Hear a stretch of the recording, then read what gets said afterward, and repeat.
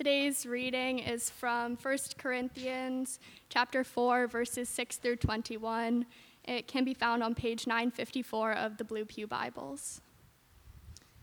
I have applied all these things to myself and Apollos for your benefit, brothers, that you may learn by us not to go beyond what is written, that none of you may be puffed up in favor of one against another.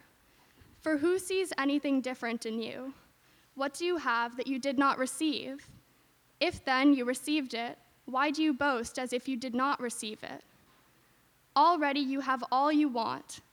Already you have become rich. Without us you have become kings, and would that you did reign, so that we might share the rule with you.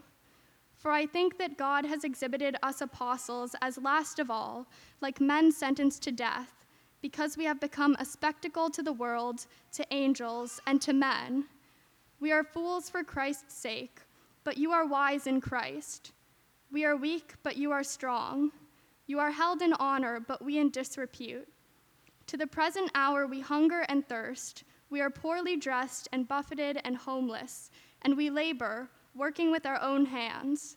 When reviled, we bless. When persecuted, we endure. When slandered, we entreat. We have become, and are still, like the scum of the world, the refuse of all things. I do not write these things to make you ashamed, but to admonish you as my beloved children. For though you have countless guides in Christ, you do not have many fathers. For I became your father in Christ Jesus through the gospel. I urge you then, be imitators of me. That is why I sent you Timothy, my beloved and faithful child in the Lord, to remind you of my ways in Christ, as I teach them everywhere in every church. Some are arrogant, as though I were not coming to you. But I will come to you soon, if the Lord wills, and I will find out not the talk of these arrogant people, but their power. For the kingdom of God does not consist in talk, but in power. What do you wish? Shall I come to you with a rod, or with love in a spirit of gentleness? This is the word of God. This graduating class is making a real hit on our scripture readers. We're going to have to recruit some more. Very thankful for these young women who have read for us these last months and years. Will you pray with me? Let's come before the Lord. Father in heaven, we bow before you and we praise you for what we have sung and the truths that you have planted deep in these songs. Father, we praise you that to a woman and to a man, we too confess that when we think about your hand of faithfulness on us, we have to confess that it hasn't been us seeking you, but you have been seeking us. In fact, Father, some of us are sitting in the pews today, shaking our heads, saying we've done everything we can to shake off the hand of the Lord and to try to get away, and we haven't been able to. And Father, for those sisters and brothers who are here today, surprised at their own presence, I praise you that you have been so faithful. Father, for others of us, we find ourselves, as we sang before, tossed about with many conflicts. We see the way that we have lived our last week, and we wonder, as we have just been tossed about conflicts and fightings within and without, doubts and fears. Father, we wonder, how is it that you will meet us? Father, we come before you and we lift up our sisters, Katie and Ellie, to you today. And we ask that your hand would be upon these two women. We pray that you would make yourself known to them uniquely, that you would give them peace that passes understanding, that you would give them clarity of thought and mind, and that you would bring healing. Father, we have fears across the spectrum. Our anxieties about the future take our minds away from the present and cast us into the past with doubt overwhelming us. And Father, we ask that as we gather into your presence now, to a woman and to a man, you would grab our attention and you would show us Jesus. Lord Jesus, we confess that you alone are King We confess that the entire world is in your hands, that you are seated at the right hand of the Father, and that right now the Holy Spirit is at work, making your enemies your footstool. Lord Jesus, we confess that though you are King, we often seek to rule our own lives, to no avail, to no peace, and to no joy. Lord Jesus, in your kindness today, would you please lead us to repentance? In your gentleness, would you not snuff out a smoldering wick? In your compassion, would you call us your sheep one more time? And would you allow us to hear your voice? Father, we are wholly dependent on you. We thank you and praise you that you do not leave the roots of our sins unexposed, but in your kindness, and even in our cries for justice, you reveal our own need for repentance. And I pray that we, to a woman and a man, would run to you. Father, I thank you for this day. I thank you for your word. I thank you for this body, Christ the King Church, which is your church. We are your people. We are your living stones. We are your children. We are your servants. We belong to you. Now make us women and men who seek your glory and not our own. Would you use this scripture to wake us up? Father, I thank you and I praise you that you are at work. And so in advance of what you are doing, we give you praise and we thank you for your faithfulness. And it's in Christ's name we pray all these things. Amen. Why don't you go ahead and turn in the Bible to that page 954 of your blue hymn book, or your blue pew Bibles. And in fact, those of you who have NIV Bibles, I know some of you bring them to prayer meeting, you're going to want to compare readings of this passage in the NIV this week. There's some things that I'll point out to you, but there's some differences that will help make things a little bit clearer, and I want to encourage you to look at them. We have finally come to the end of Paul's argument that opens up this first letter of the book of Corinthians, and he has come with full force. Again, we have said in the last couple of weeks, we do not assume that because we're studying the book of Corinthians, this congregation struggles with the same things that the Corinthian church struggled with to the same degree, to the same magnitude. And yet, these Corinthians are Christians, and so it is right for us to see these warnings, these admonitions, these encouragements, and ask ourselves, what do we have to learn from this? How is God calling us to himself? Because that really is what is happening as we study these scriptures. The Apostle Paul is finalizing his argument. You can tell that he does that in verses 6 and 7. He says, I have applied all these things, everything that has come before, since chapter 1, verse 10. I have applied all of these things to myself and Apollos for your benefit, right? So the Apostle Paul is saying, look, I'm getting to the point. I want you to understand what I have against you. I want you to understand what the problem is here in the Corinthian church. The first thing that we're going to see in verses 6 and 7 is Paul exposing the Corinthians, all right? The second thing that we're going to see in 8 through 13 is his use of irony to really drive the point home, to encourage them to repent. And then finally, in verses 14 through 21, his invitation to them. So again, exposure, this tool of irony, and then an invitation to return. All right? That's what we're looking at in these few verses. And the Apostle Paul is closing his argument. From here on out, he's going to address issues that he sees in the church. And it's important that we understand this context because we use one of these verses a lot. One of these verses we use a lot. What do you have that you haven't received? And if you have received it, why do you boast as if you haven't, right? We use that a lot when we're about to give our offering. What do you have that you haven't received? So give generously. But the Apostle Paul is after something much deeper in the Corinthians. And I want to ask you, is it possible that he's after something much deeper in your heart and in mine as well? You see, the root of the problem with the Corinthians comes out in verse 6. He's exposing this root. Look at it with me. He says, I've applied all these things to myself and Apollos for your benefit, brothers and sisters, that you may learn not to go beyond what is written. So he's most likely saying, look, everything that we've talked about, being servants, being the building of God, being the field of God, us being the one who waters, us being the one who planted, but God causing the growth. You are his field, you are his building, you are his servants, you belong to him.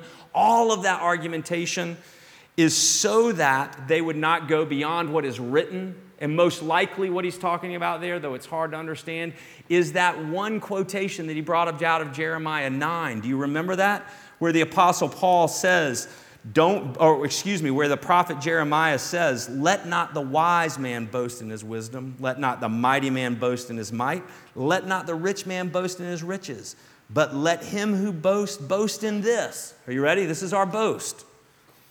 That he understands and knows me, that I am the Lord who practices steadfast love and justice and righteousness in the earth, for in these things I delight.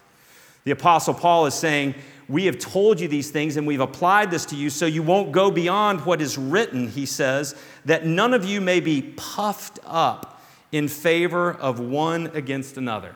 This idea of being puffed up, he's later going to use the words arrogance in verses 18 and 19, okay? It's the same word, that you wouldn't be arrogant. And remember what the arrogance of the Corinthians had brought them to?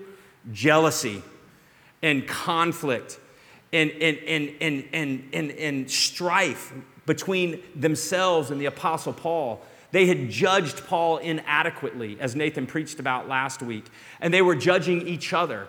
And there was divisions within the church. They weren't of the same mind. Do you remember that? And he's saying, the reason I have told you this is because I have seen in you something that is pernicious in the human heart. And if it goes unaddressed, will continue to infect everything about your life. And that is the perniciousness of pride, of arrogance, of having received gifts, and of those gifts received, identifying oneself according to those gifts, and then using those gifts against others and saying, I am better than you. The perniciousness of pride. It's a big deal for the Apostle Paul. It's a big problem according to this text, and the Apostle Paul brings out the big guns to expose this pride. In verse 7, the exposure goes on in these three questions. For who sees anything different in you? It's a really hard question to understand. The best commentator that I read said that that question really means this: who do you think you are?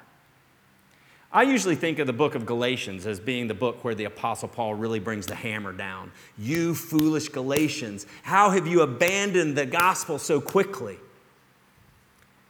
This passage in Corinthians blows those passages away. The Apostle Paul is after the Corinthians because of the gravity of their pride.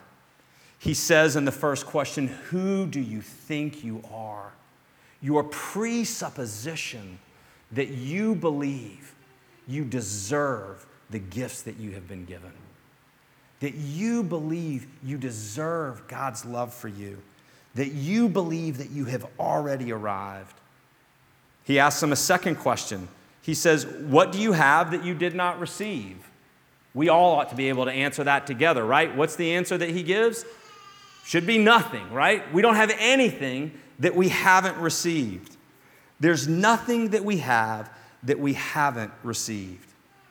Another commentator that I read this week said this: this question in and of itself is an invitation to experience one of those rare, unguarded moments of total honesty.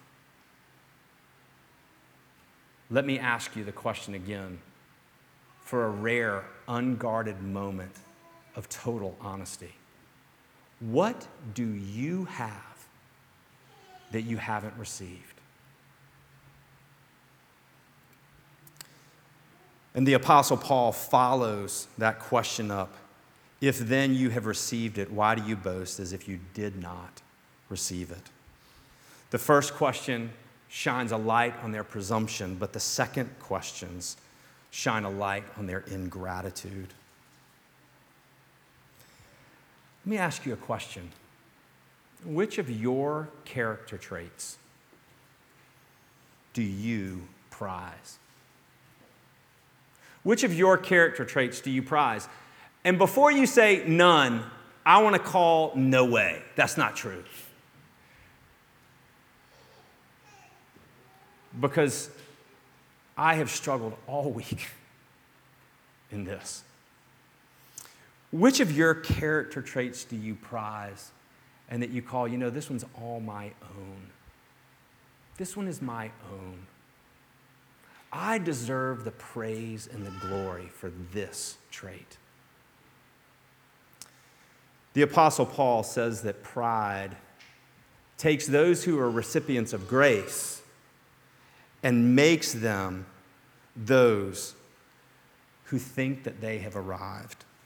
Did you see the quote on the front of the order of worship? Grace leads to gratitude. The concept of wisdom and self-sufficiency leads to boasting, judgment. Grace means humility. Boasting means one has arrived. The Apostle Paul is pushing the Corinthians because they are prideful. I want to ask you this. What have you said thank you to God for today? Honestly. Where have you stopped today and said, thank you, God, for this? You see, Paul says to the Ephesian Christians, he said, look, I want you to flee sexual immorality, and I want you to flee idolatry, and I want you to flee coarse talking. I was telling the junior high, now senior high boys this, and one of them was honest enough to go, that would be really hard if I had to stop coarse talking. We're like, yeah, that's really hard. What's going to change our hearts? What's going to change? Do you know what the Apostle Paul says? He doesn't say accountability partners. He doesn't say limit your cell phone use. He doesn't say watch your tongue. Do you want to know what he says? Instead, be thankful. Thankfulness. You know I'm a rock climber. You know that one of the most fascinating things in the course of the year is whenever those big, big portions of El Capitan fall down. You know that rock is like an onion, right? And there are always massive portions of that huge rock that fall. Do you want to know what makes them fall? Water. Water, of all things. The freezing and the thawing of water. Do you want to know what will break our stranglehold on pride? Thanksgiving. You go, there's no way that Thanksgiving is that powerful. Yes, it is. Because the moment we enter into Thanksgiving, we have to confess there is nothing that we have not received. The Apostle Paul is exposing the pride of the Corinthians. But then he turns in verse 8 and he levels the gun, the tool, if you will, maybe the better illustration, the tool of irony. Listen to what he says in verse 8. Let me try to read it the way we ought to hear it. Already, you have all you want. Already, you've become rich. Without us, you have already begun to reign. And would that you did reign so that we might share the rule with you. For I think that God has exhibited us apostles as last of all, like men sentenced to death, because we have become a spectacle to the world and to angels and to men. The Apostle Paul is using irony to drive to the core of the Corinthians' hearts, to uncover pride. Listen, I just want to tell you what the text says. I want us to ask the question, do we need to hear this? do I need to hear it? Irony is the expression of one's meaning by using words that tend to mean the opposite. That's what the use of irony is, literarily speaking, in speech or in writing, right? And the Apostle Paul is being very ironic here. He's saying, look, already you guys have arrived. Look, you've showed me that you're arrived. You're filled, you're rich, and then it actually says you're reigning. This idea of reigning is what's going to happen at the end of time when Jesus comes. He goes, look, you've already arrived. You want nothing to do with me, you've already arrived. And he says, I wish that you were reigning, because that would mean that Jesus had come back, and that would mean that the end of time has come. But the Apostle Paul obviously doesn't believe that. He is saying already this has happened. But he says, Corinthians, you're not even fighting with what is not yet. You know that theological dichotomy, right? The already of the truth of redemption. We are already with Christ, seated in the heavenly places. That's already happened, you guys. The Apostle Paul writes that. But we are not there yet. We are here where we are fighting sin in the world and the flesh and the devil, right? There is an already and a not yet, and the Corinthians don't see it. The Corinthians believe that already they have spiritually arrived. Already they have arrived, and no one else has. No one else has caught up with those Corinthians. Now, verses 9 and 10 is where I really want to encourage you to find the NIV and go and read it, because it helps you understand the nuances of these words. Because the picture that the Apostle Paul is painting for the Corinthians is a picture that he loves. He's used it at least 2 other times in his writings, in 2 Corinthians and in Colossians. It's the picture of a triumphal procession when there is a victor in a war, and those who are honored with that victor walk right behind the victor, and those who are dishonored or those who have been captured are at the very end of the line. And after they are marched through the city, they are taken to the Colosseum and they are fed to the lions. And the Apostle Paul says this of the Corinthians. He says, look, according to your logic, I know who we are as apostles. As apostles, we are those who are at the end of the line. We are those who are about to be killed in the arena. That's the specific word that he uses. We're the fools, he says. You're the wise ones. We're the weak ones. You're the strong ones. We're the ones who are dishonored. You're the honored ones.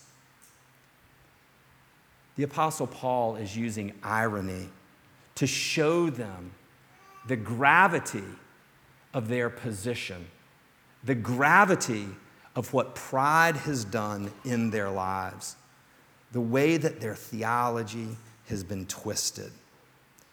And he goes one step further, and he says, in fact, let me tell you about my condition.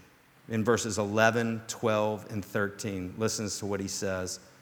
He says, you have arrived, but in this very hour we hunger and thirst. We are poorly dressed. We are buffeted and homeless. We labor, working with our own hands.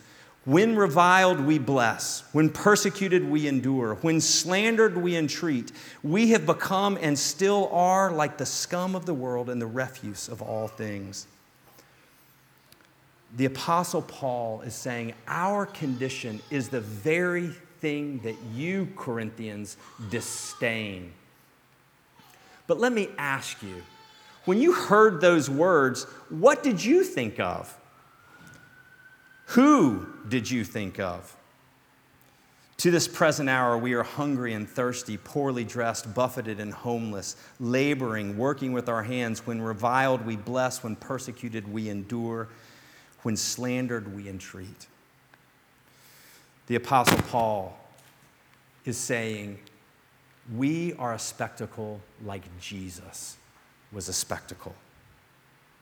The Apostle Paul is using the language that Jesus used. And the Apostle Paul is telling the Christians, because of your pride, you have missed who we are, and you're missing Jesus. Isaiah 53, when it talks about the suffering servant of God, says this: He had no form or majesty that we should look at him, and no beauty that we should desire him. He was despised and rejected by men, a man of sorrows and acquainted with grief. And as one from whom men hide their faces, he was despised, and we esteemed him not. The Corinthians have despised Paul and want nothing to do with him in their pride. They have decided that they have arrived. They have decided that they know what wisdom is. And the Apostle Paul has argued against their wisdom. He's argued against their strength. And now the Apostle Paul is showing them the irony of their position, what their pride has done to their theology. He said, you're missing the very truth that our lives look like the life of Jesus, the life of the cross. He ends it with this incredible statement: we have become and are still like the scum of the world and the refuse of all things.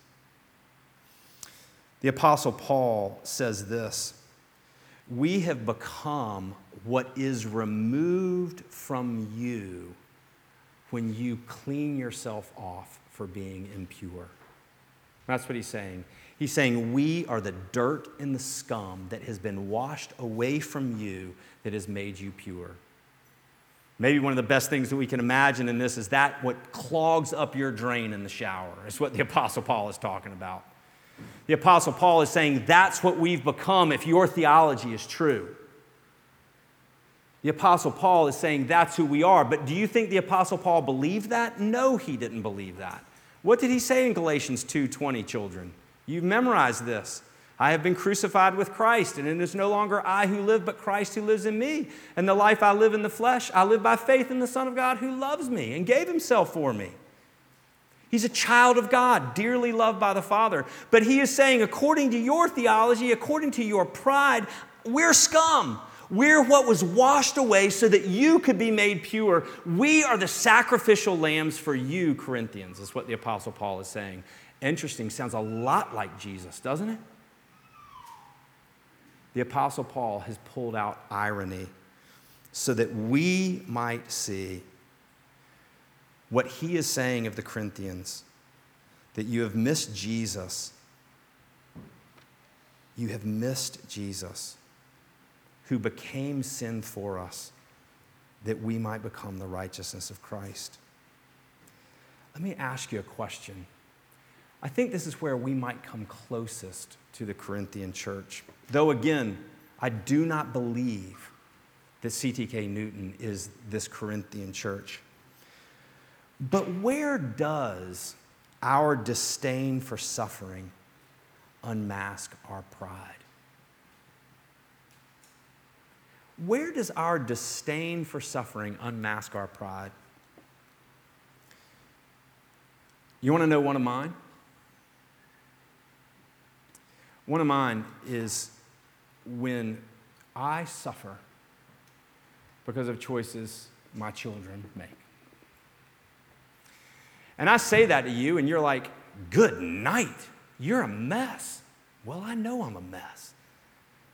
But I think you might be too. Maybe somewhere. What do I mean? I disdain that suffering because what? Do I deserve that? Do I deserve suffering there? But what does that mean?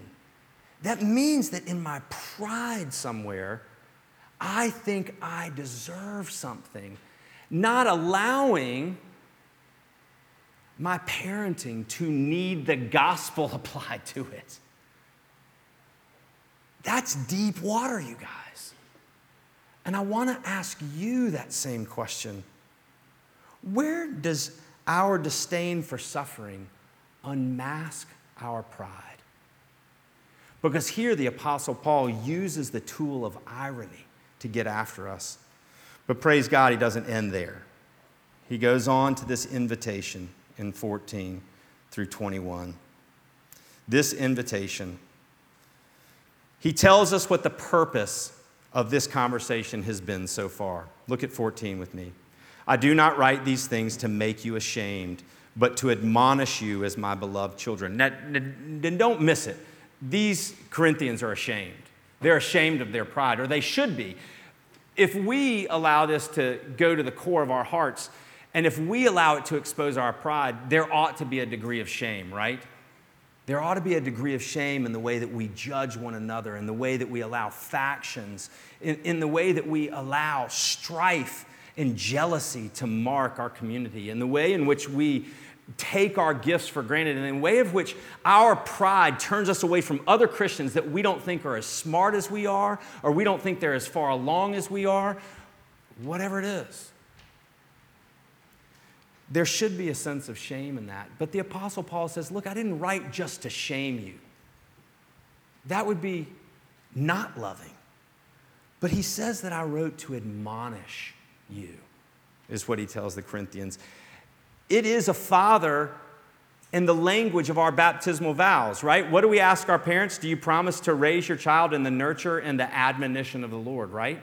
And here, he is saying, I long to see change in you. And then he calls these Corinthians his beloved children. You are my beloved children. I don't disdain you. It was their pride that led to them disdaining Paul, but Paul responds to their pride and he says, I do not disdain you. In fact, I consider myself as your father. Their father, because the Apostle Paul brought that conversion of the gospel to them, right? Preached the gospel to them. They experienced the power of the gospel. They experienced the forgiveness of their sins. They experienced the indwelling of the Spirit. They knew what it meant to be set free. And the Apostle Paul says, look, you only have one father. And I got to do that for you. And I love you as a father loves his children. And then in verse 16, he gives us the invitation. He gives the Corinthians the invitation. I urge you then, be imitators of me. The Apostle Paul urged the Corinthians to imitate him. He says that I sent Timothy to you, my faithful servant, my faithful child, the one who lives faithfully, so that you might know and remember, to remind you, in verse 17, to remind you of my ways in Christ. The Apostle Paul is saying, imitate me as I imitate Christ. In fact, in chapter 11, he will actually say those words, imitate me, in verse 1. Imitate me as I imitate Christ. He says, remember what Jesus said. The servant isn't greater than the master. If they hated me, they will hate you also. You see, Jesus was the spectacle. He was the weak one, the homeless one, the persecuted one, the one who, when he was reviled, he blessed others. Jesus was the one who loved his enemy. Jesus is the one who moved toward the other. And maybe the question that we ought to consider is, where have we become so prideful? And I really think if we see pride in our lives, we have become prideful because we see the way life ought to work. And we believe that we have arrived, and we judge others who haven't. Our pride comes from living in sin and flaunting that reality and saying, it doesn't matter. I'm going to live any way I want. Because that's what happened with the Corinthians. They're going to be called out for sexual immorality that's going to make us blush in about 2 weeks, so hang on. But this is amazing. I want to ask you, where does your life imitate Christ? Where does your life imitate Christ? Where would someone see your life and go, that reminds me of Jesus? Mita and I used to encourage our children as they went off to school at Newton South, love your friends so that if one day they meet Jesus, they will recognize him. Brothers and sisters, how has our desire to remove suffering from our lives kept us from loving the communities where God has put us? That's where we will find our pride. You want to know something? I think I have a radar for pride. Do you have a radar for pride in your life?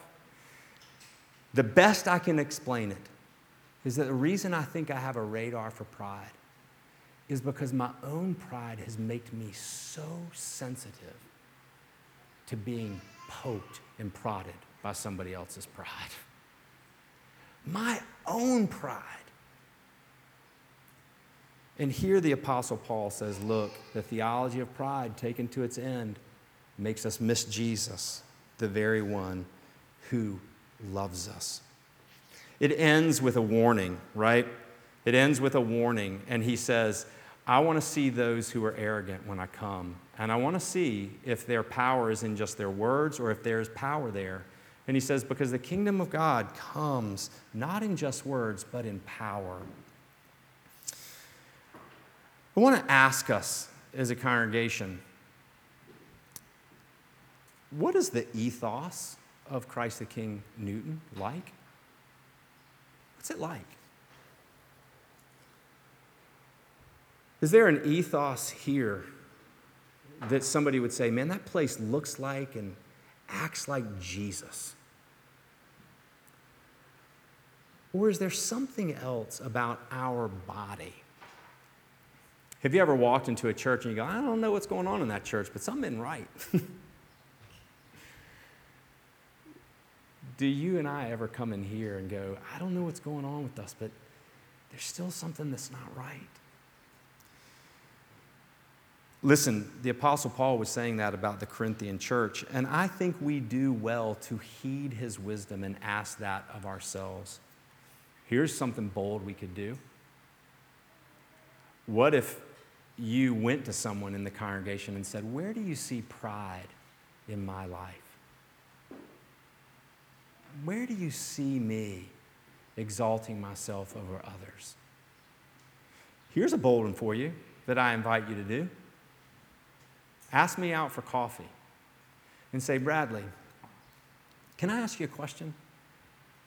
I could be wrong in this, and I'm not sure if I see things correctly, but Bradley, is it possible that you have pride in this area of your life? You guys, I don't know the better way that you could love me.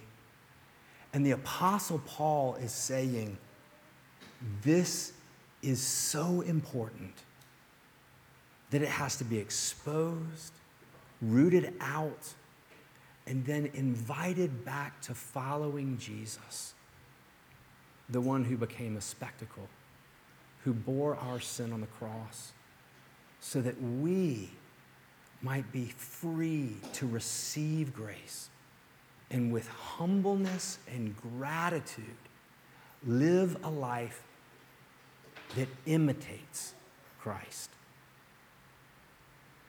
This might be the Apostle Paul in his most aggressive and in his most adamant letter that I have read yet. And I tell you, I have been convicted. Let's close by praying and praying for each other.